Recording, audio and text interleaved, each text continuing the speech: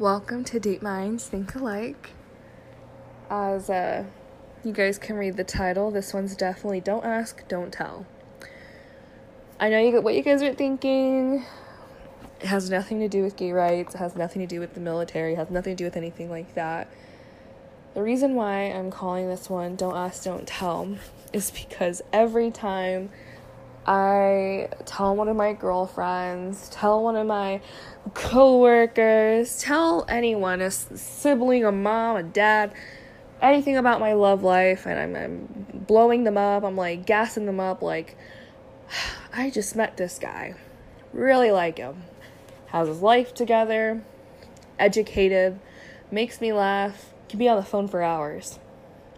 He lives a little far, but I really like him, and we haven't met yet. Let me tell my friends about him. And, it has happened so often in my life. And, starting to realize it is a little bit of a trend here.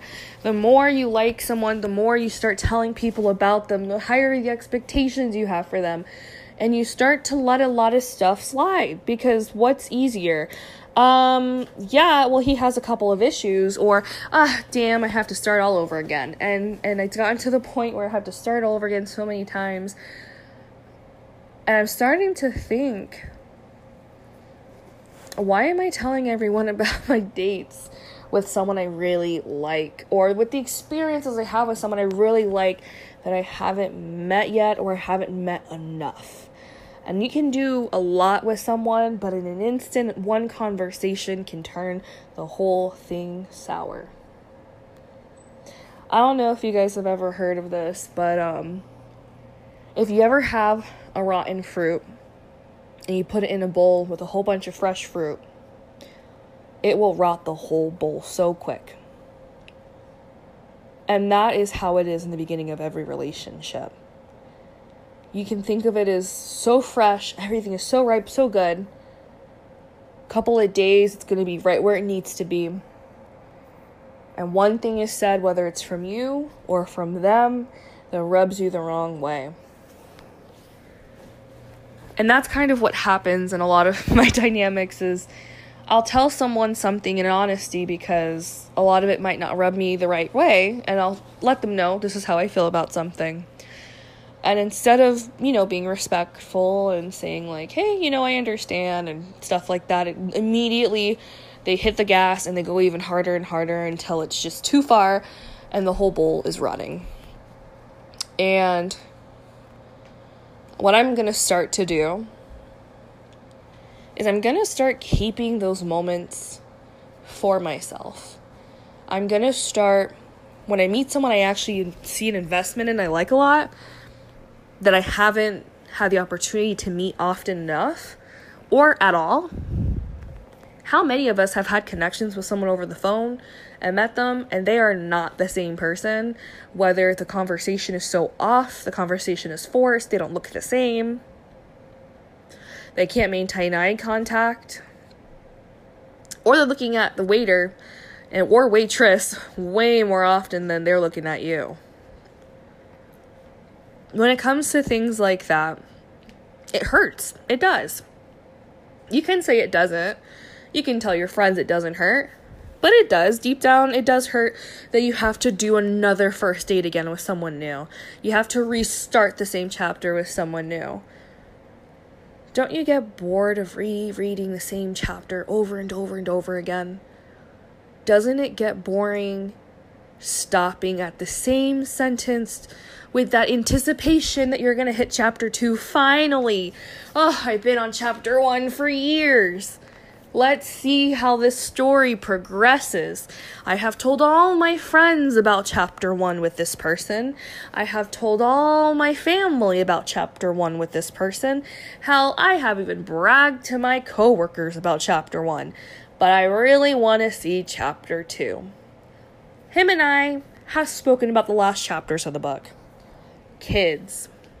Moving in together. Being in the same area together. But we haven't even went to chapter 2 yet. Maybe in a different episode I'll talk about future talk too. And I don't know if you guys know what that is, but I can get into that a little bit more in this episode as well. Now, I don't know about you guys, but I hate rereading things and I hate rewatching episodes, especially if I remember them. And I've gotten to the point in my life where I am screaming to read chapter 2. But every time I think I'm close, the whole book burns. And at some point, you have to look on the floor and realize that there's a lot of damn books down there. And it can't be all the books' fault that they keep burning. At some point, you have to realize that it is the reader's fault. And at some point, you have to realize that as much as you love your friends, as much as you love your family and your gossipy coworkers, you need to keep some moments to yourself. Now, I'm not saying not to, go and tell your friends about dates you've been on. That's not it. Because a lot of people that are single nowadays aren't just dating one person. If you're on a dating app, you are going on dates or speaking to multiple people. And as much as you want to, again, lie to yourself and say you're not, or, only, certain types of people do that, that is not true. That is not true. You have at least more than 2 people on your Snapchat. If you have a Snapchat, you have at least more than 2 people over a phone number, or whatever social media you use, you have more than 2. And if you don't, then you're really limiting yourself if you're not committed to one of them. Because what's going to happen is you're going to end up getting hurt. But we'll talk about that later. So, what I'm committing to doing is I can talk about dates with guys I don't think it's going to work out with. But when I find a gem, when I find someone that makes me think about my future, and when I find someone that makes me think I'm not going to be alone, I think it's okay to live in that moment. And I think it's okay to not spoil it and to hold that moment longer. Because you don't know how long you're going to have that moment for. Some people are blessed and they have that moment for a really long time. And some people like me that have been in the dating scene for a while, we don't always have moments like those. And when we do, we need to keep it to ourselves. Our friends will be satisfied whether we tell them a story about someone we see a lot of, potential in, or if we tell them a story about someone that we had a really shitty date with that kept looking at the waiter's boobs. Either way, they'll be fine, but you know who won't be fine? Us, because we're gonna feel secondhand embarrassment if I just fucking told my friends about this guy. And we just got into an argument, me and this guy. And now I don't want to talk to him. I shouldn't feel like my feelings are invalidated. And I shouldn't feel like I need to stay with someone or, go on a first date with someone just because I told my friends about them. And keeping these moments to yourself allow you so much freedom you don't understand. It allows you the freedom to make your decisions with no one else being on your back. If you want an opinion, that's fine, but it's terrible when you're done with someone and then you have a friend that's like, yeah, so whatever happened to John anyway? Sometimes you just don't want to relive moments. It's like someone taking hope away from you, and then someone's like, hey, so remember when you had a little bit of hope? What happened to that? And so that's just how I feel. Don't ask. Don't tell. And if you have friends that badger you, give them a little something, Give them a little taste of something else that happened, whether it was a month ago, a week ago, or it happened an hour ago from someone else. You can keep those moments to yourself. You're allowed to. I learned that a long time ago. You don't have to be an open book because, trust me, honey, no one is. You can tell yourself, I tell my friends everything. I can guarantee your friends do not tell you everything. They don't. And I learned that. I learned that about myself. I learned that about my friends because at one point I used to tell everyone everything. And when I would ask them a question, they would say, I don't feel comfortable answering. And they wouldn't. And I'm learning that some things are okay to have for yourself. You don't have to tell people everything. It's the same as A lot of people wouldn't bring their, casual boyfriend or friends with benefits around their parents. You know why? Because your parents are always going to ask about them. Whatever happened to that guy from 6 years ago? How come you're not married? How come you don't have kids yet? If you were with him, he would have been the perfect guy.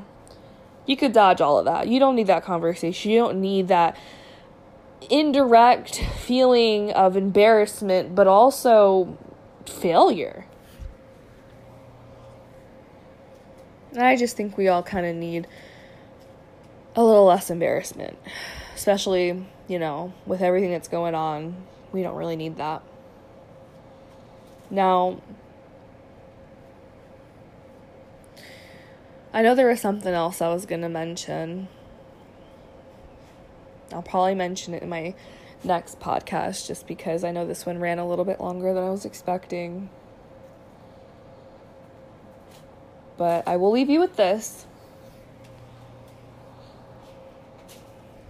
If someone asks you something and you're not comfortable with it, you need to allow them to respect your boundaries. But for them to respect your boundaries, you need to know what your boundaries are. And I'm saying this